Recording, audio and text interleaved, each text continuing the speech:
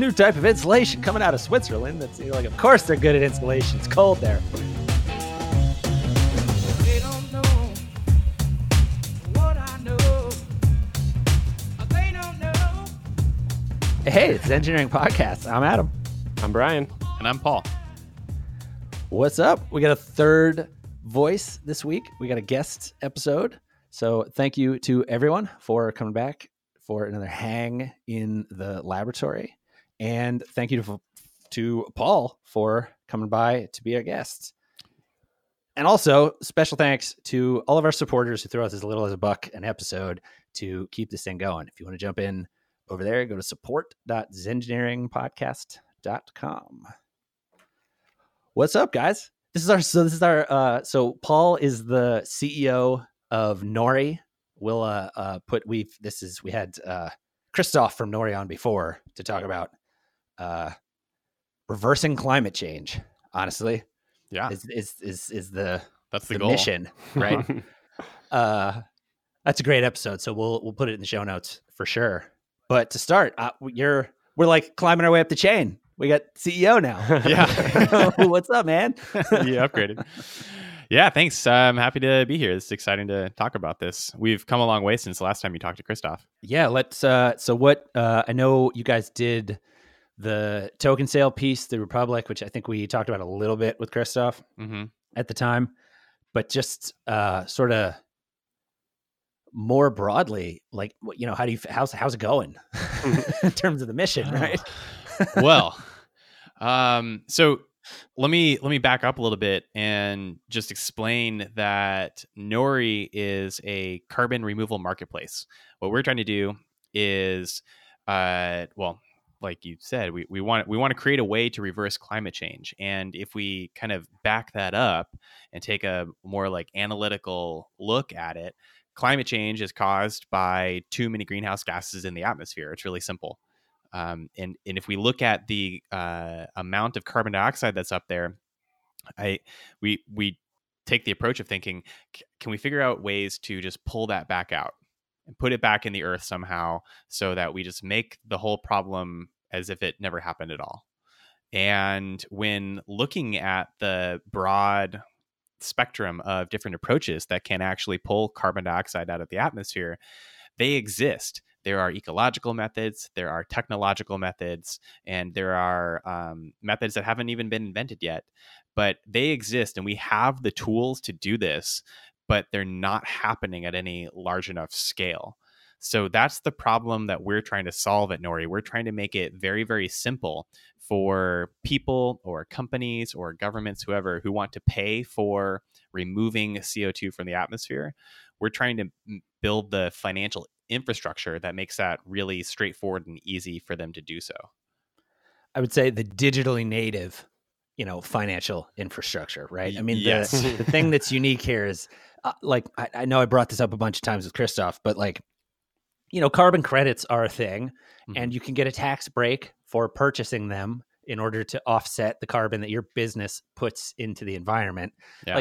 There's not too much reinventing of the wheel is happening here, other than there are some really interesting technologies that have popped up for the sort of how do we run a digitally native financial and economic system. And that's feels like it's so far down the rabbit hole so fast. I don't even know what to. Yeah, that is a huge part of it, because we're trying to build a commodity market for carbon dioxide in the financial side of things. But yes, carbon credits do exist, but they almost always focus just on what's called carbon avoidance. So they're avoiding future emissions. They're saying, I'm doing some sort of thing which is going to reduce the amount of carbon dioxide or greenhouse gases that I emit in the future. And that's different than actually drawing it out of the atmosphere and putting it back in the ground.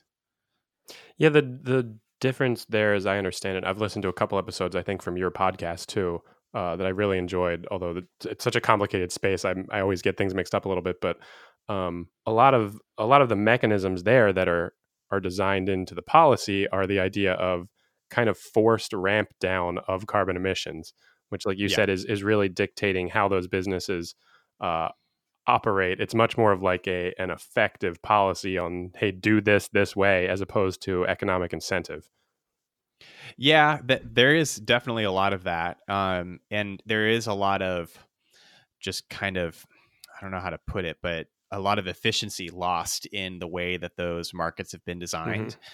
I mean, I stand back and look at those and say, yes, it's been really valuable to have the efforts that have gone into, ever since the Kyoto Protocol in 1997, that have gone into like the clean development mechanism and so on. But those markets were set up by bureaucrats and scientists. They're not set up in and they're artificially constructed in that way. They weren't coming from a first principles approach of how do we develop these so that all of the different parties can make a profit while creating new incentive structures for better and more carbon related activities. And that's like a totally different approach that we're trying to take here. So where does what you're working on start to diverge from those concepts that have been tested in the past? The big difference is that we are focused exclusively on carbon removal. So the only types of projects that could sell what we're calling carbon removal certificates or a CRC, the only types of projects that could sell in our market are ones that have removed CO2 from the atmosphere and stored it somewhere. Think about it this way, like and Christoph might have used this analogy in the last episode, but I'll repeat it. Carbon dioxide is like a garbage problem. We've been for decades or over a century just throwing garbage out on the streets. And most of the efforts that people are taking today at the like international policy level are saying, let's just throw out less garbage. That'll be okay, right?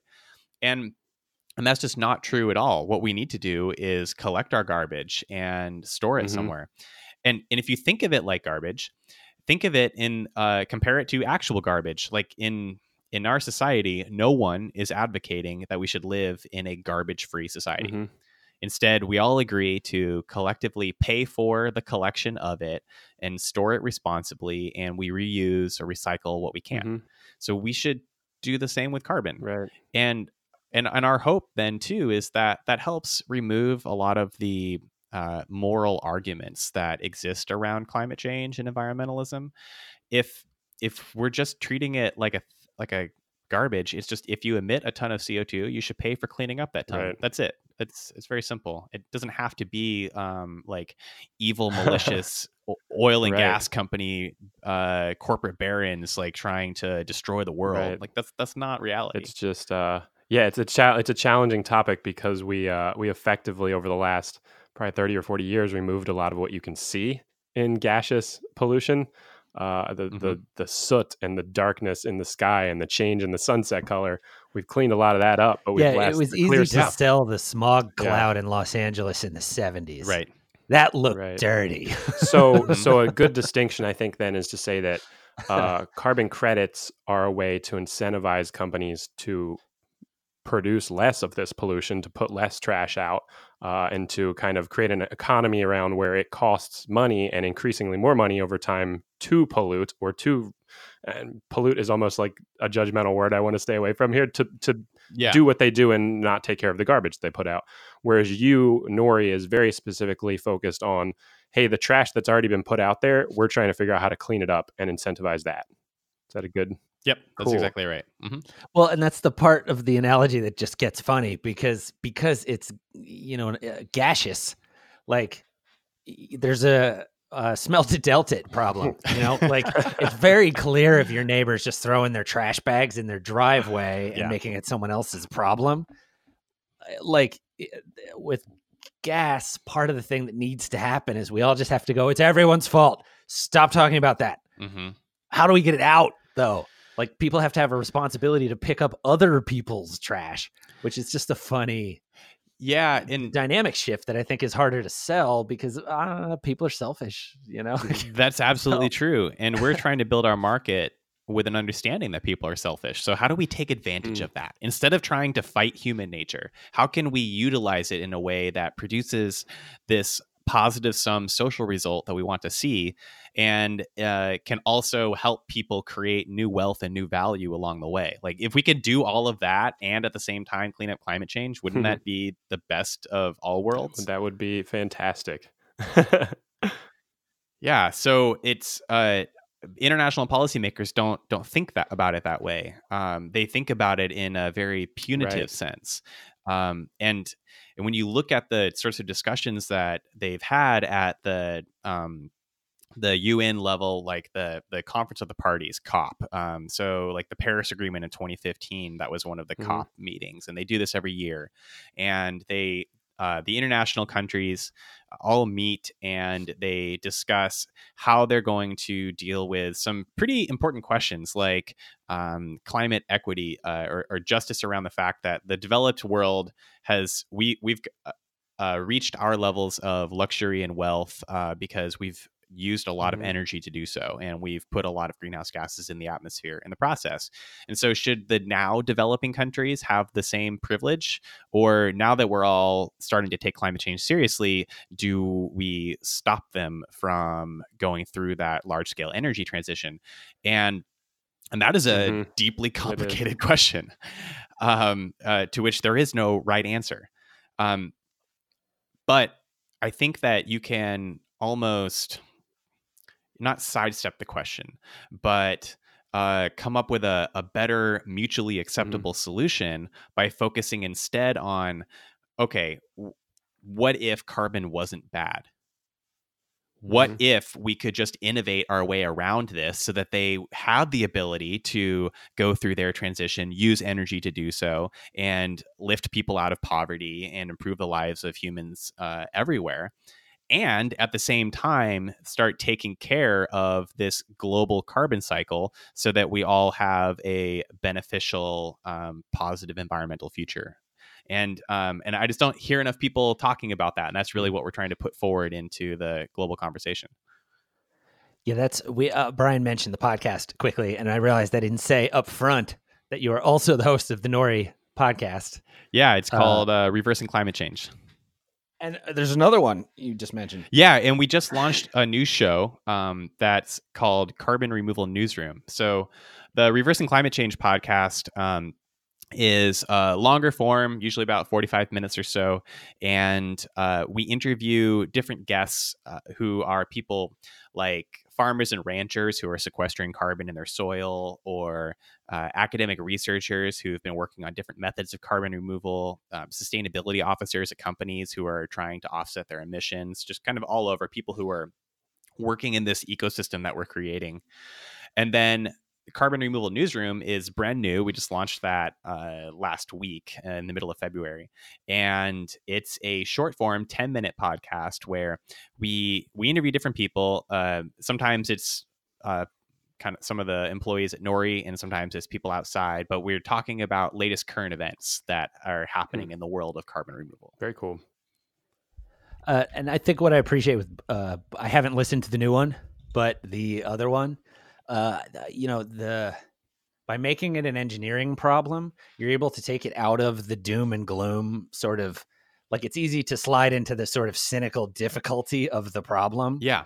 Instead of looking at the opportunity of like the design surface and the cool stuff that we can do with it and the wealth there is to grab by doing that. Yeah. And ultimately it's the thing I got to work on that feels like a moonshot, it's in that territory of like, okay, we have only so much that's time. Where the conversation's going now. 10 too, years, which is we will nice. go to the Nice moon, to finally right? hear. Yeah, what Adam just said, and we were like you mentioned, we were talking about this beforehand, but you've hit the message that really has resonated for me too, right? Because this has been an interesting journey for me over the last probably 3 years now, really getting interested in what's going on with climate. And then kind of a period of actually realizing I didn't really know what was going on. I mixed up a lot of stuff, right? I mixed up like general pollution and extinction and ocean acidification. Like, it's all connected when you really get down to it. But like the core, one of the core issues here, and the thing that really needs to be addressed, what Nori's working on, is just carbon going into atmosphere and the chemical reactions. And when I finally wrapped my head around the actual not simple, but the idea that it's just this atom and the chemicals that are being produced and how it moves around our atmosphere and around our planet. I was overwhelmed at the scale all of a sudden. I was like, wow, this is like a simple high school chemistry experiment, but it's our entire existence, our whole planet, our whole atmosphere, all of our oceans. And that put me in the doom and gloom. But then the reversal of wait, but now we can start to look at it as a real opportunity to invest in technology and to retrofit the planet in a really, really creative way with all of this new knowledge that's not based on electricity generation from 200 years ago when we first started implementing it. So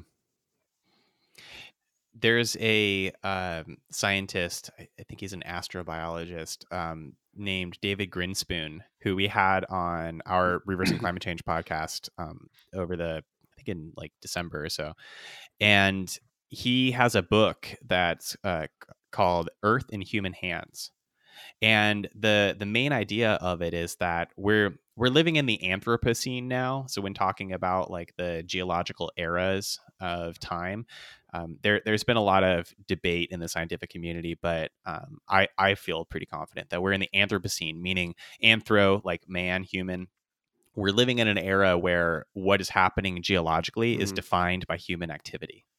And what that really brings us to a potential conclusion of is that no matter what, even if people didn't think that climate change or global warming was a particular issue, like it doesn't matter.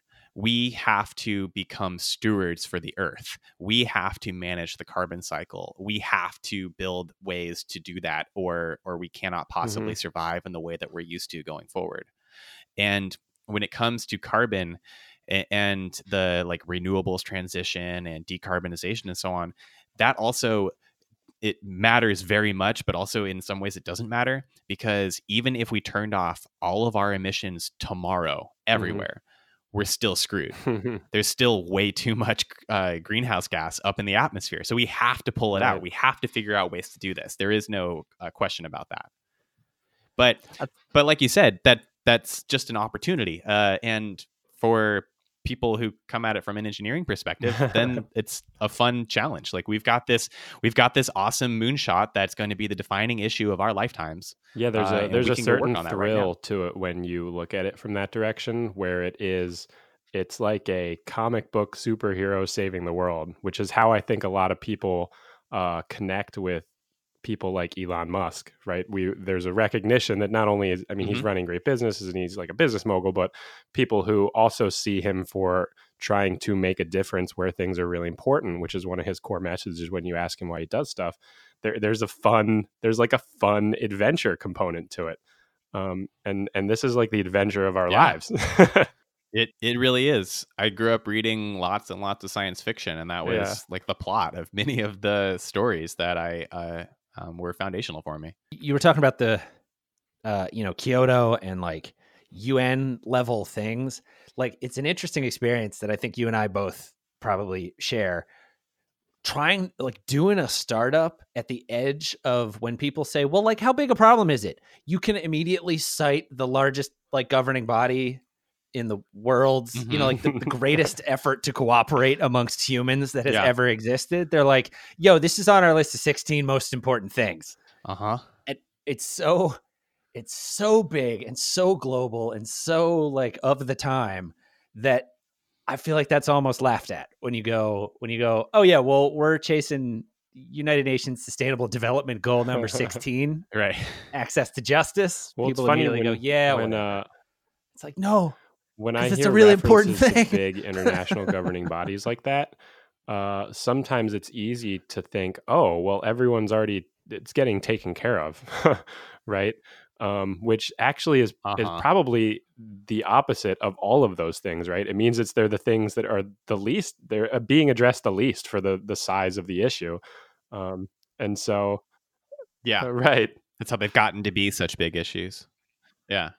Yeah, when I got started in this in 2015, I was my background's in software and computer engineering and stuff like that, and I had been reading an article in some magazine about how climate scientists were becoming very depressed because no one was listening to them, and that made me very curious to kind of think about, well, okay, this is a big deal, and they're like, people aren't addressing this at a pace that seems necessary, and why isn't anyone trying to just solve the whole damn thing? And if can we find a way to like create value so that like actually pulling CO2 out is valuable for people? And that led me to researching about carbon removal, and what I found at the time in 2015 was that it was tiny.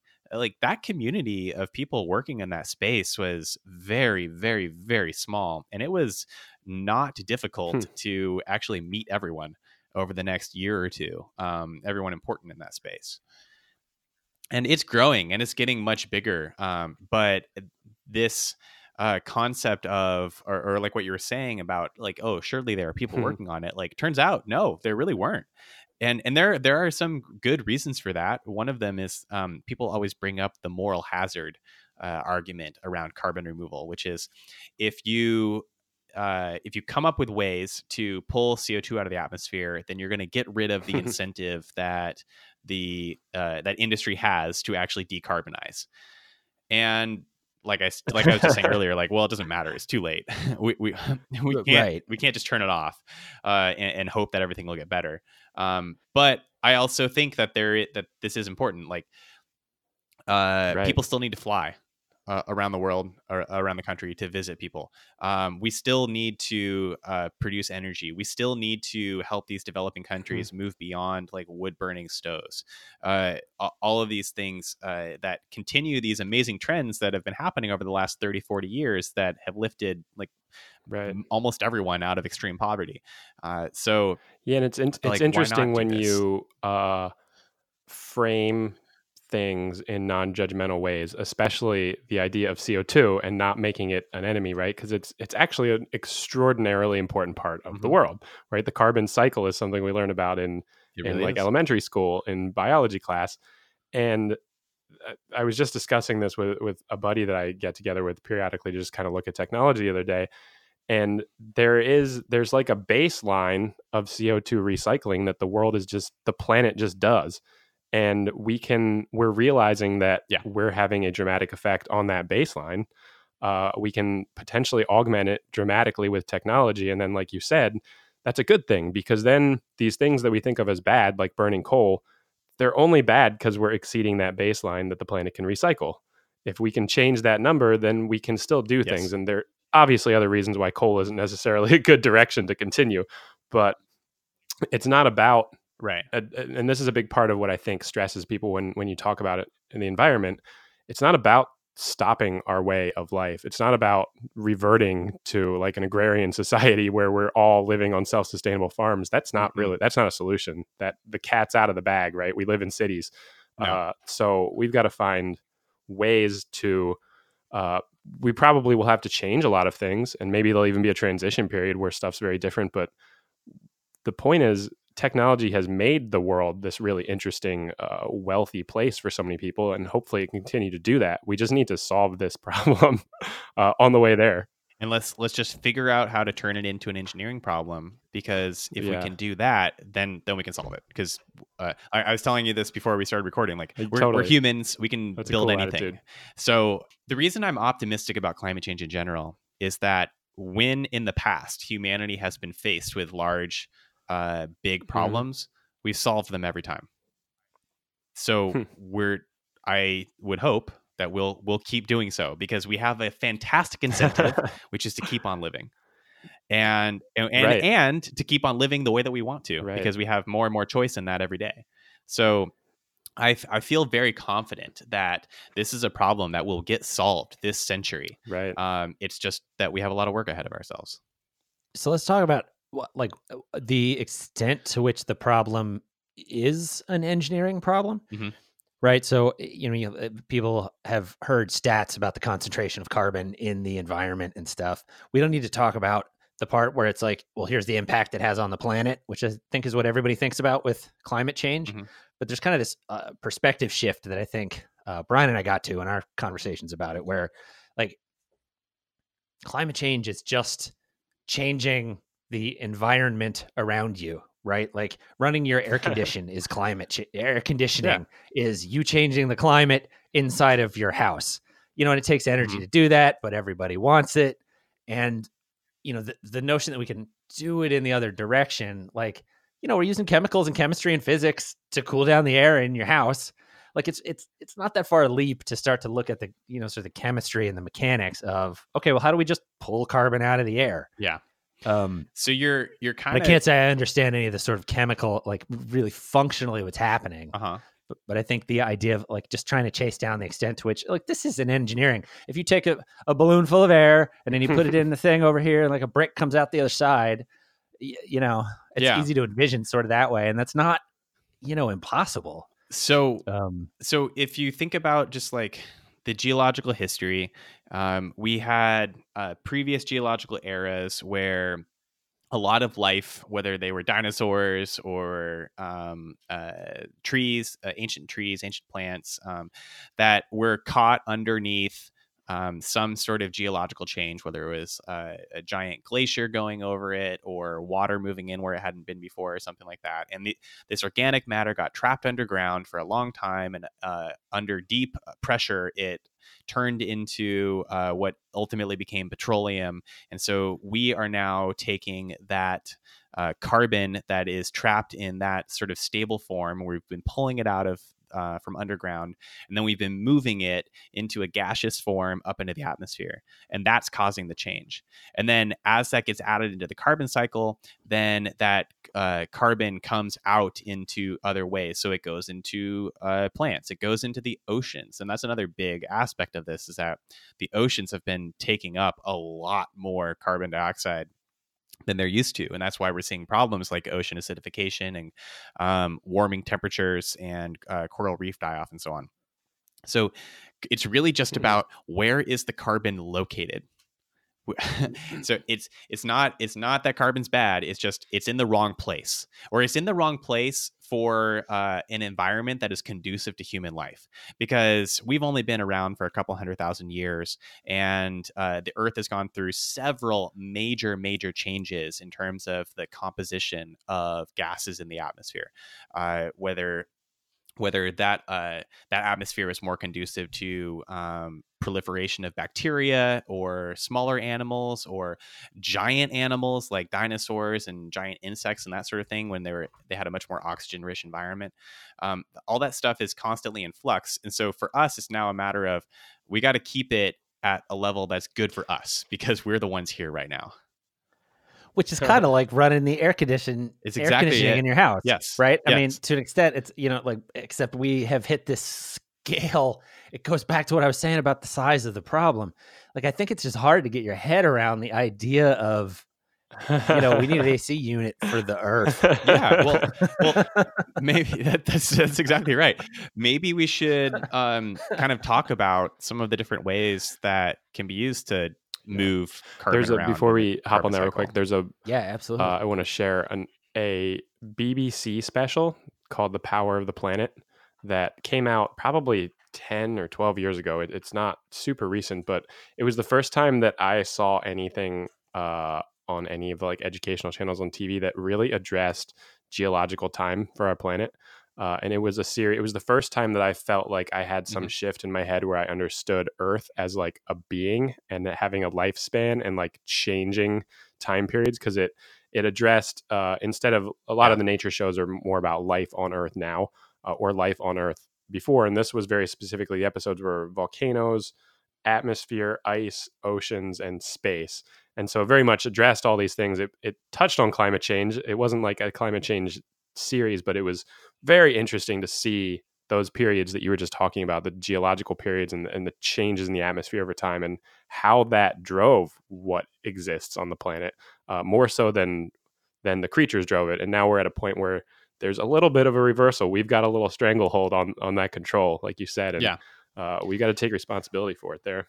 And it is very finely tuned. That's the thing that this is sort of a weird background for me, but when I was in college, I had grown up like politically pretty conservative, and I was actually running the College Republicans my sophomore year in school, and I hosted an event on campus that was called "Think You're Causing Global Warming? Think Again." And the poster for it was like a cartoon polar bear sitting on a tropical island drinking a Mai Tai. And we had some guy come in from some think tank and talk about how, well, humans aren't actually contributing that much carbon dioxide to the atmosphere. So how can we possibly be having an effect on this? It could be caused by global warming is probably happening, but it could be caused by other stuff. And then as I matured and read more, I really learned like it actually does make a significant difference to change the atmospheric carbon concentration by just a tiny, tiny, tiny amount. So today it's at 410 parts per million of all of the molecules in the air. Carbon dioxide makes up 410 parts per million molecules. And before the Industrial Revolution, it was at 300. When you guys and I are probably all around the same age, when we were kids, it was around 350.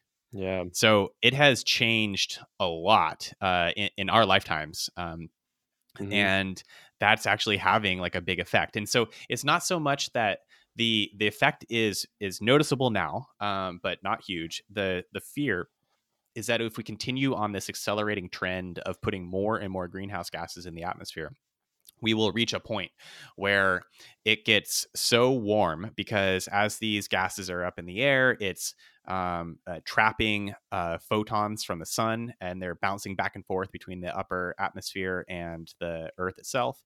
And as it gets so warm, we're going to cause melting of glaciers, of course, which would raise sea level, and also cause melting of permafrost in northern Canada and Siberia. And that's the one that's really scary to me because there are large deposits of methane trapped underneath that ice in the form of tundra often. So just grass, and this organic matter, as it gets exposed to air, is going to decompose and turn into methane. And methane is 25 times more potent than carbon dioxide in terms of warming potential.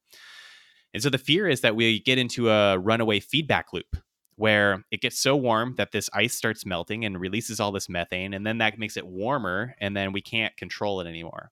So that's why it's urgent that we begin doing something now as opposed to waiting for when it gets really, really bad. So what technologically, Mm-hmm. in an engineering capacity, Yeah. what are we able to do, right? I mean, I've seen articles where it's like, here are the 5 dominant ways to do it. Mm-hmm. I couldn't run them off the top of my head at this point. So at Nori, we tend to categorize them into 3 different buckets. There are ecological methods, there are technological methods, and then there are hybrid approaches that combine the two. So on the ecological side, there are some major ones like planting trees, or afforestation is a big one.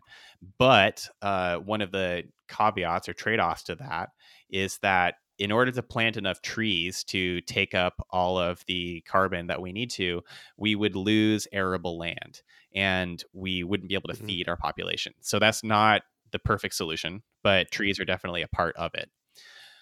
Then there's soil sequestration. So when farmers change farming practices to from instead of conventional agriculture, which is really only a thing as of the last 100 years or so, where they're using a lot of artificially produced fertilizer. They're plowing their land intensively. They're growing single crops. So like in the US, it's a lot of corn and soy and wheat. And they're using this fertilizer to build up their yields, and they have to use more and more every year, and that's causing soil erosion, which is another serious environmental issue. And if they change their practices to reduce the amount that they till or plow the land, and they plant cover crops in between their rows, so these would be small crops that they're not really going to harvest for food per se, but they want them there because they the root systems that those cover crops put out help feed into the actual crops that they're trying to harvest. And then they do complex crop rotations. So they're moving around from one field to the next, what they're growing. So they might not, so they wouldn't grow wheat in the same plot year over year. Turns out that by making these changes, you use less fertilizer, which is great because one, it's very expensive for farmers, and two, the manufacturing production process of fertilizer is very carbon intensive. It takes a lot of energy to do so, and especially when we're dealing with agriculture near coastlines, there's a lot of waste runoff. So all of this extra phosphorus and nitrogen that we're putting in the ground is running off into the water systems, and that's really impacting and hurting the ecological or the ecosystems in those coasts. So by switching to these practices, which is collectively called regenerative agriculture, farmers can start putting more carbon in their soil and over time increase their overall crop yields. So that's a big one. And that's actually what we're focusing on initially at Nori. So there's a lot of great potential there to grow more food, grow more nutritious food, and at the same time put carbon away. Then one of the last big ones on the ecological side, it kind of falls under a banner called blue carbon. So this is stuff that's involving oceans and water. So mangroves are a big one. So planting mangroves and preserving existing mangroves are huge carbon sinks near coasts. And then kelp is it's being researched, and there's not a whole lot of practical experimentation happening yet, but there's a lot of potential because kelp is very, very easy to grow. You can grow it pretty much anywhere on Earth. You just need rope and some water. And through photosynthesis, you're pulling CO2 out. And it also has a lot of other uses. We can make biofuels out of it. We can feed fish for fish farming out of it. And that's actually why we named our company Nori, is because it's Japanese for seaweed. Those are the big ones on the ecological side. Then let me put some scale to this. So globally, I mentioned that we're at 410 parts per million of CO2, and the goal needs to be to get it back to 300. And if you look at how much greenhouse gas we're emitting every year globally, it's somewhere between 40 to 50 billion tons, metric tons of CO2 equivalent per year. So let's just say 50 billion tons. And these ecological methods, you can store probably at maximum potential 1 billion tons a year in soils in the U.S. alone. When you look at it globally, it's probably more like 8 to 10 billion. If everyone everywhere were doing this, so we're not going to achieve 100% potential, but it's there. Afforestation could do maybe 4 or 5 billion. The blue carbon stuff could do another 4 to 5 or more potentially. So we're looking at a maximum potential from the ecological methods of like 25 to 30 billion tons of CO2 equivalent per year. So we're still short on being able to not only get our total emissions down to zero, but we have a carbon debt to pay down. So we need to go beyond that. So that's why I'm very interested in the technological methods that sort of exist today, but they're early stage. So the big one here is direct air capture. Direct air capture is a process whereby you pull in air from the atmosphere, and then you separate out the CO2 from the other gases, which is very difficult because, as we just said, there are only 410 parts per million molecules that are just CO2. So they separate out that CO2, and it's somewhat energy intensive to do so. So it requires having access to good, clean, renewable energy for this to be like net carbon removal. And then there are a number of different startup companies around the world that are doing this. Climeworks in Switzerland, Carbon Engineering in British Columbia, Global Thermostat in California, to name a few. And they get the CO2, and then they can either sell it to manufacturers who want to use it to build products. And there are companies already today that make plastics out of this, or there's research going into making tennis shoes. I think Nike's interested in that. IKEA is interested in those plastics. Or you can inject the CO2 into underground rock formations, mostly basalt rock, where the CO2 will mineralize and turn into rock itself. And that's a very, very, very stable form of that CO2. So that's a kind of burgeoning industry. And I'll come back to that in a second because there's more to say about that. Another big one on the industrial technological side is putting CO2 in construction materials. So imagine all of the real estate in Manhattan today. Like that's a lot. There are a lot of buildings there. That's how much is Wow. being built around the world every 30 days. So if we could put carbon in those materials, we could embed a lot that way. There are different approaches people take to this. There are carbon negative cements, and there are a lot of different approaches to how to even make carbon negative cement. There are companies experimenting with using mycelium, so fungi or mushrooms, to make manufacturing materials. And then a really cool and exciting thing is called cross-laminated timber. So this is cross-laminated timber is like super plywood. You grow sustainably harvested trees, and then you get the wooden planks, and then you form them at a crosshatch, so 90-degree angles. And then you use a very good adhesive and a hydraulic press, and you press this down, and you get these giant wooden beams that are incredibly strong. They're basically fireproof, and they are they're beautiful too, because this is a very good alternative to steel, which has to use a lot of energy to create steel. So there are companies that are manufacturing this, and then architects designing buildings that are basically wooden skyscrapers. And that's going to be a really cool thing to go forward with, because not only are they a good way to lock up a lot of carbon in the building, but they're just beautiful, and you feel better inside a building like that.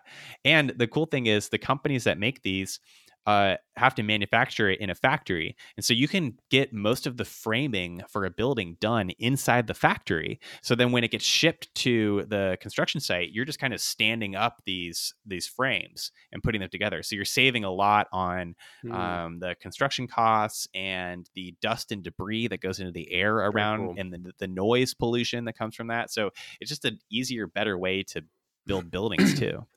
It's also changed the insulation game. I watch a lot of home construction YouTube videos. I don't know why. It's just soothing to me to watch people build homes. So I'm relatively caught up on weird things like, oh, there's this new type of insulation coming out of Switzerland. That's like, of course they're good at insulation. It's cold there. So when you talk about direct air capture, I always imagine, like some sort of Black Mirror episode where I have a stationary bike in my garage that I can go ride, and like a brick of something that I can sell comes out the other side. And I'm thus contributing, although because incentivized by money, I'm contributing to the effort to remove carbon from the air. Yeah. In terms of energy, like the energy required to do that now, like how far off of sort of self-contained carbon removal units are we? I really don't understand how much you need like power plant sized scale to do anything functional with that technology right now. Those different companies that I mentioned are taking different approaches to that. So Carbon Engineering in British Columbia is their business model is they want to be developing carbon neutral fuels. So if our fuels are based off of carbon, and if we're taking that carbon from the air instead of taking it from the ground, then we're at least neutral in that respect. They take a very large scale industrial approach. Like they have a big plant that does this. Then there are the smaller, more modular approaches, and that's what Climeworks is doing. Climeworks wants to put like a direct air capture unit on top of buildings and have that get access to good, cheap, clean energy and run it at a small scale.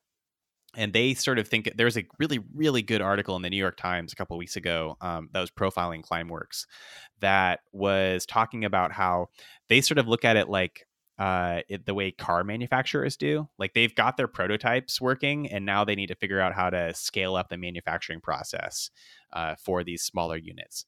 So it really just depends. And I think that as more people invest more money and there's more incentive to remove CO2 from the air, that there will be more interesting innovations coming out of that space. And I wanted to come back to direct air capture when I mentioned it earlier, because so we talked about say 30 billion tons that ecological methods can soak up, but the rest needs to be picked up by industrial methods. If you look around the world and you think about the existing industries today, who in particular has access to lots of energy, enormous cash reserves, the best and most talented engineering talent, and decades of experience dealing with combustible chemicals in high pressure situations? The oil and gas industry. That's right. Yeah. So exactly. that's who's Right. going to have to solve. Gas man. Yeah, that's who's going to have to scale up to build this. I saw a great interview with a guy who works for an investment bank that is just kind of for the energy industry, and he coined the term that I love called atmospheric services. And he was saying that the oil and gas industry needs to be moving into the atmospheric services industry. This is to contrast with ecosystem services, which is commonly thrown around these ecological methods. That these companies are the ones that need to do it. And recently, Chevron and Occidental Petroleum just made a big investment in carbon engineering.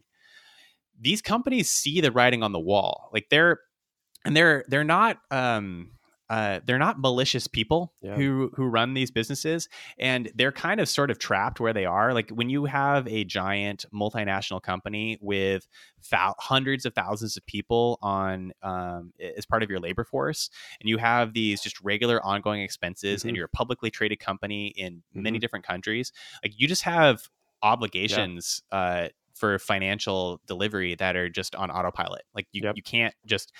They can't just do it. And also they're providing a product that we all want and use. Even if we say that we don't want it, we still use fuels. We still use energy. So they're not bad or evil necessarily. Now there of course have been issues of cover-ups of research that was pointing towards these climatic and global warming issues. And that shouldn't be forgotten, but like they have to be part of the solution going forward.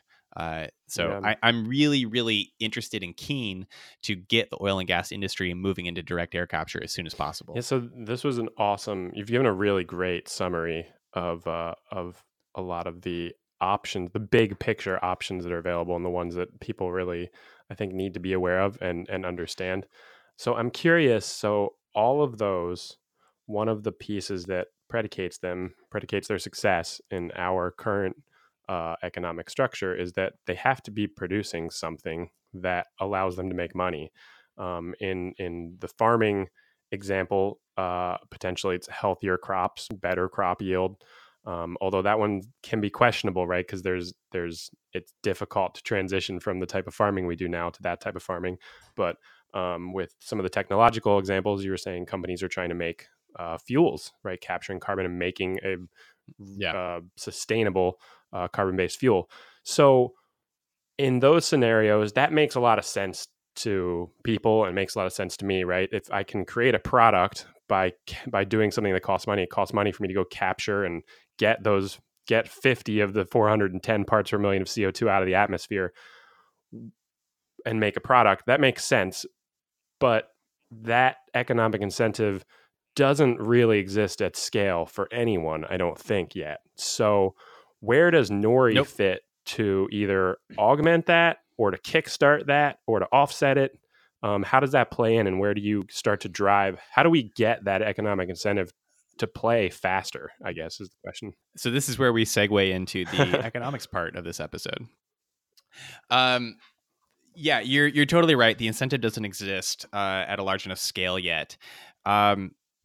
Imagine if and we'll just work backwards from this. Imagine if there was a scenario where a company that was doing direct air capture was getting paid, I don't know, say $30 for every ton of CO2 they removed. And then they also sold that ton of CO2 to a plastics manufacturer who used it to build, or just make some like injection molding plastic for all sorts of materials. So then they're getting maybe, I don't know, $15 a ton or $80 a ton. Who knows what the number is for that. So by getting paid for the service of removing that CO2 from the atmosphere, they're just increasing their margin on what that product is. That's a world where more and more entrepreneurs and existing businesses invest in methods that improve and bring down the cost of capturing CO2 from the air. So that's the outcome that we want to see. So we want to see people getting paid money for that. So then we have to ask, who's going to pay for that, and where's that money going to come from? Well, it turns out that there are lots and lots of different sources of demand for that. But right now, they're very, very disorganized, and they're not easily connected to this. And as you guys were pointing out earlier, that CO2 is an odorless, colorless, invisible gas to us. We don't see it. We have to be able to measure it in certain ways. And that measurement process, especially among all those different ecological methods I was talking about, turns out to be a real challenge. It is quite difficult to know how much carbon is moving from the air into the ground. So because these problems exist, those have been big enough barriers to entry that have prevented these sorts of transactions from growing and taking place. That's why we don't see big companies or governments or even individuals just all over the place deciding to pay. You know what? I really do want to pay for removing CO2 from the air. So that's what we're trying to do at Nori. And the way that our market works is we work with what we're calling suppliers. So these are people who remove CO2 through any number of those different means that I mentioned. But we also at Nori, we have to work with the scientific community to develop standards for measurement and accounting and verification so that it is trustworthy. And then someone can remove CO2, and then it gets verified by an independent third-party verifier. And then our market, which is a software system, issues to them a carbon removal certificate. And each certificate represents 1 metric ton of CO2 removed. They can then sell that certificate to a buyer who wants to buy it for a few potential different reasons. And when the buyer buys it, they're paying them with our Nori token. So this is a blockchain based market, and the Nori token always purchases 1 ton of CO2.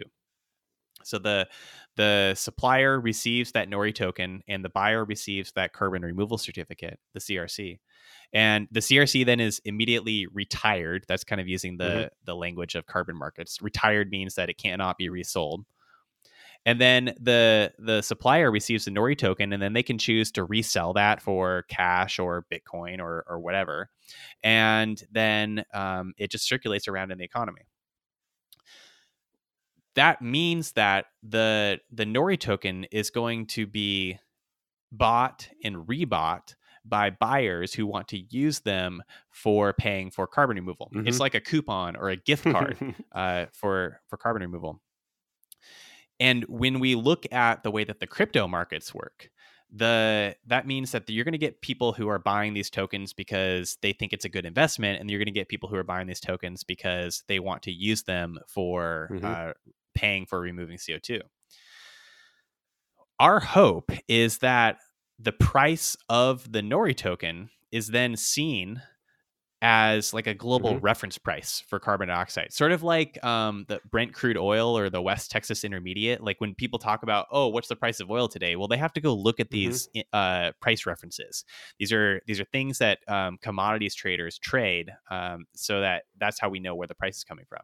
And that's what we want the Nori token to be, because if we're enabling price discovery, true price discovery, where it's showing the real value that people place on removing CO2, then that's going to be useful in so many more cases than just actually paying for removal. Because if you're a policymaker, you're trying to figure out what is the true cost of carbon. If you are a corporation, you have accountants working on figuring out, how do we know how much the carbon we emit costs? Because we know that there's going to be like regulatory rules coming down the pike, or we need to deal with this cost somehow, but we don't know how to value it. And that's the benefit that you can get from using this token-based model. A bunch of questions that just came out from that. It was a really good explanation, and I love how interesting and then also complicated things get when you layer in sort of, I don't want to just say crypto economics, but sort of these alternate non-dollar based economic incentives. But I'm curious how this all compares to actual trash removal in the world right now. Because as you've been talking, I've been wondering, okay, well, what are the economics of the trash that I take out to the alley every day and it gets picked up? Someone's paid to do that. It's a municipal service, but I think our city pays a company to do it. So then it means that there must at least be making some money. Maybe it's subsidized by taxes. But then I started thinking, as you were talking there, my thought, as you started to talk about the efficiency, or not the efficiency, the understanding and the accuracy of a real-time market value that you'll get from your from the Nori token regarding carbon. I was wondering if then, does this same application, should it get applied to other things like regular trash removal? And then there's like a market price that allows us to optimize that stuff. Yes. I get a lot of joking flack from my colleagues at Nori when I go around saying, yes, we should tokenize everything. We should be building price discovery markets for everything, and the world would be a far more efficient. We say that sometimes too about stuff, and I always feel silly when I say it, but it seems to be where I keep concluding with stuff. To what extent? It's for that to map effectively. Do we have to, does it have to exist on the device in your backyard level, where it's like, because you can see how the pickup mechanism that we already have set for visceral garbage, in your kitchen trash, you can also see how if you also put out your brick of carbon, whatever production out of your unit in the back, where into this collection system that exists already, they are instead taking that and going, I'm going to put it over here and do this other thing with it where we're getting benefit out of that. So we're actually going to reduce your price by the amount of whatever you're doing here. That could also just look like you pay for trash services with Nori token, and the extent to which you're able to generate that token by doing X, Y, and Z other things in your life offsets the fact that right now I'm paying a sanitation bill every month, to the city, basically. That's what it shows up. Yeah. Well, that goes back to what I was saying earlier, that it should just be that for every ton of CO2 you emit, you should pay for cleaning up another ton. And if you are directly responsible for cleaning up your own CO2, so is that is that the current economic incentive that backs a lot of what you're hoping will happen, is that the world will recognize that we just need to have a sanitation service to clean up carbon, whether you like it or not. This has to be implemented, and so that will kind of drive the purchase and the costs there, or cover the costs. That's sort of the underlying principle behind it, and that was that's just been my hunch for a few years now, that is the case. Right. But you can't build a business model off of that, and investors won't give you money based on just that. So what we're going to market, what our go-to-market well, let me tell you our two-phase or maybe multi-phase approach, what we're doing now, and then what I want us to see move into in the future. So today we're a B2B company. Our potential customers are corporations who are either doing one of two things.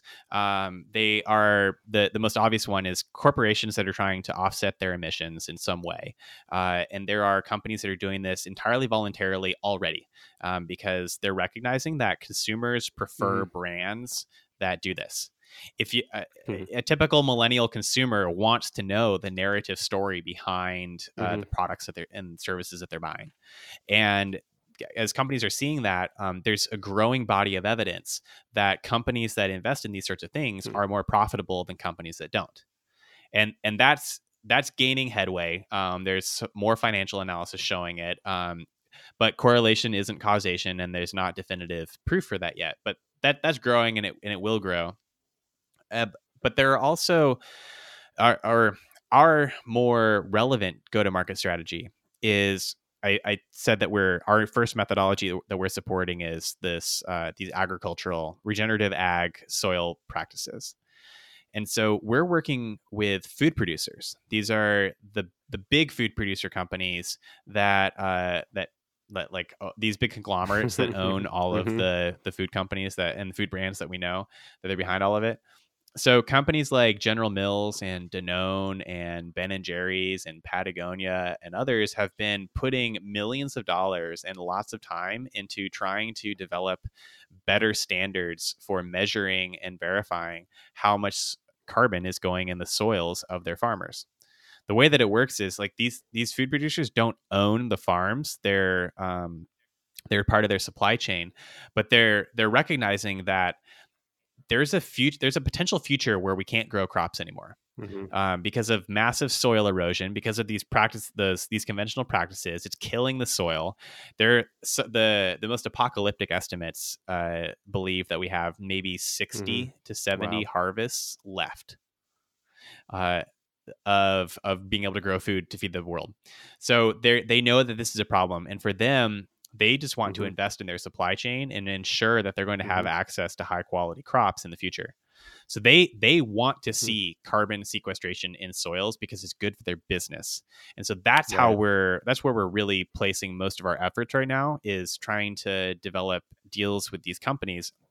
And it's beneficial for us because they can bring supply and demand into our market. And that's how standing up a two-sided market is very difficult. You have to have both supply and demand simultaneously. And with these food producers, that there's great potential there because they bring both. So that's how we can get things going. And then we can get like a price established on this token. And then that starts creating an incentive for more and more people to join. And then we'll add more methodologies, ecological and industrial, going forward. But the long-term vision, and I mentioned that my background is software, so I think about things from a software scalability perspective. When you compare what Nori's doing to the existing carbon markets, the carbon markets that exist today, it's like the equivalent of comparing high frequency trading in Wall Street today to physically printing out ticker tape in the 1920s. Right. That's how carbon markets work today, is like the 1920s and in the stock market. And we are like the more modern digital trading. So if everything is successful and we're able to get to a point where there is a lot of inventory of CRCs for sale, and we have this token, this digital instrument that can be used to pay for those CRCs, then what we're talking about is a simple, we call it API for reversing climate change. We can plug in this market to any sort of application that you can think of. So imagine you take an Uber or Lyft ride, and at the end of the ride, you get asked, hey, do you want this to be made carbon neutral or even carbon negative, courtesy of McDonald's? And you say, sure. McDonald's plays a little ad. They get associated with environmental cleanup in your mind, so they're getting positive marketing from it. You get a clear conscience because your ride was made carbon neutral. And all of that happened automatically and invisibly in the background using our financial infrastructure. And that's how we will scale this thing up. That's how it's going to be microtransactions. You could be playing a mobile game and every in-app purchase goes towards purchasing a portion of a carbon removal certificate, or the same transaction. It's happening already. A lot of the hubless scooter companies report like how much carbon you saved by having that ride not be That's a car. Right. It's interesting. And so think of it like when Apple introduced the iPhone, there was no app store, right? Like developers couldn't write apps for it. They didn't release the SDK until a couple of years later. And when they launched the iPhone SDK, they said, okay, we don't know exactly what you're going to build, but we think it's going to be really cool. And then it turns out, like 10 years later, that there are billions upon billions of dollars transacting through the App Store. People have made the most creative and interesting apps that no one would have ever thought of initially when the App Store was launched. And you can think of it like we want to do the same thing. We want to create a space where I don't know what's going to happen. I don't know what crazy, awesome, interesting ideas people are going to have for incorporating carbon removal into new economic models and incentive structures and games and everything like that.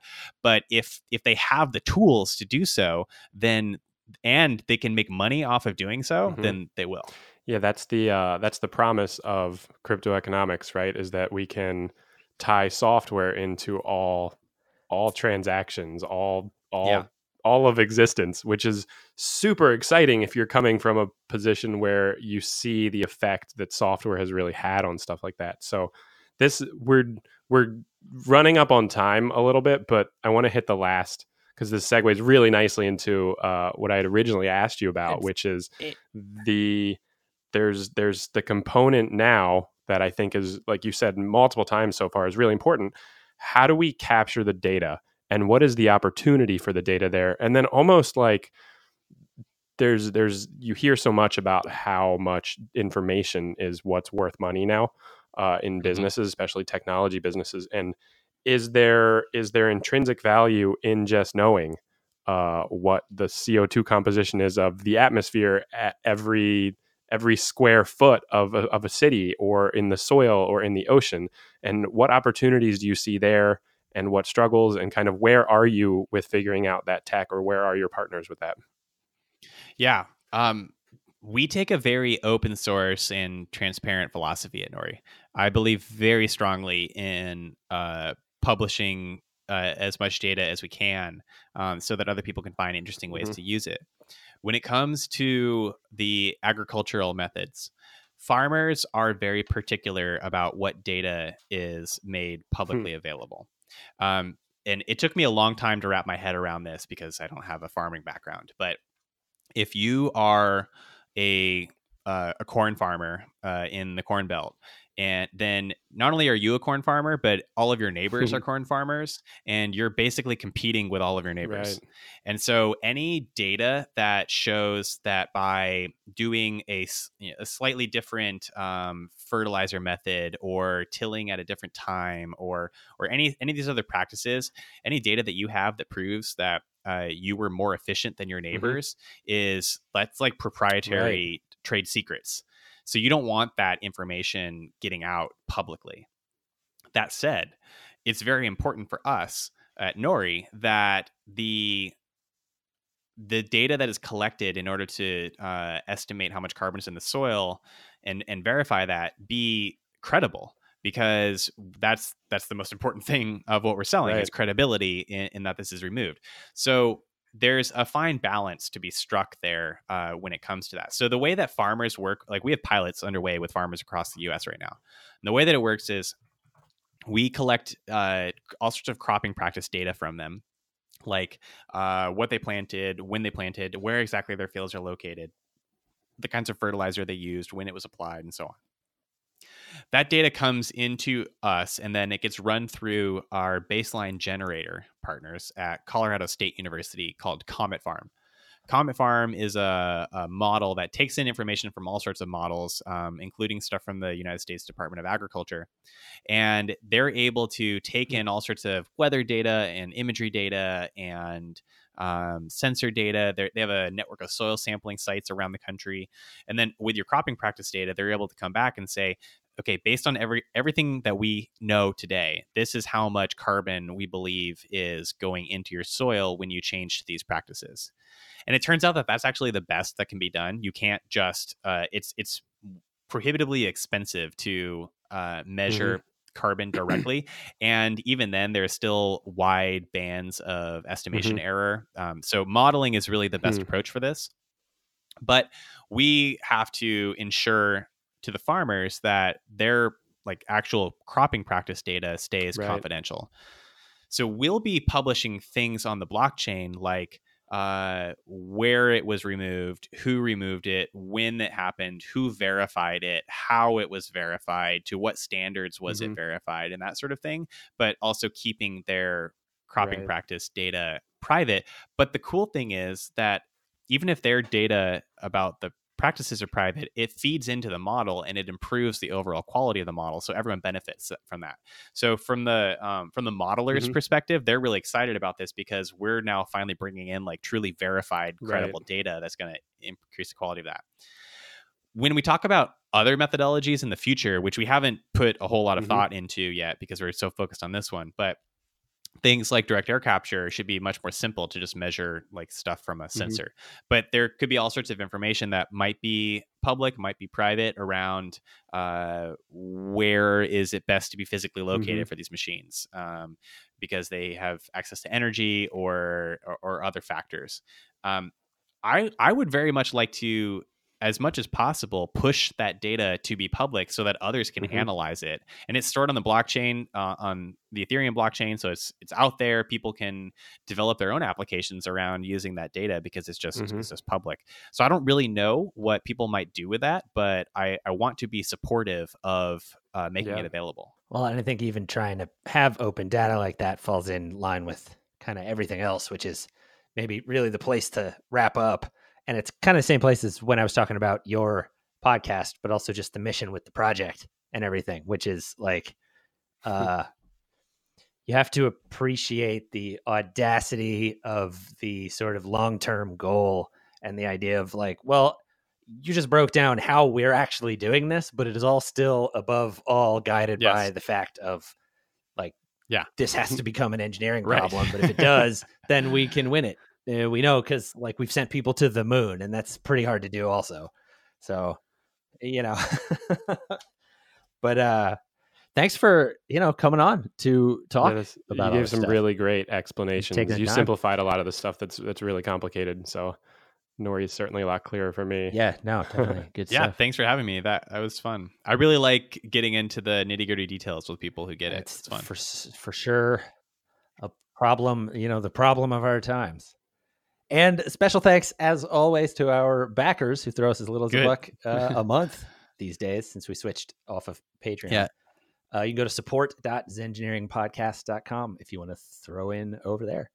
Thanks for hanging out for another one. And thanks to Paul for joining us. Thank you. This is Engineering Podcast. I'm Adam. I'm Brian. And I'm Paul. Take it easy, everyone.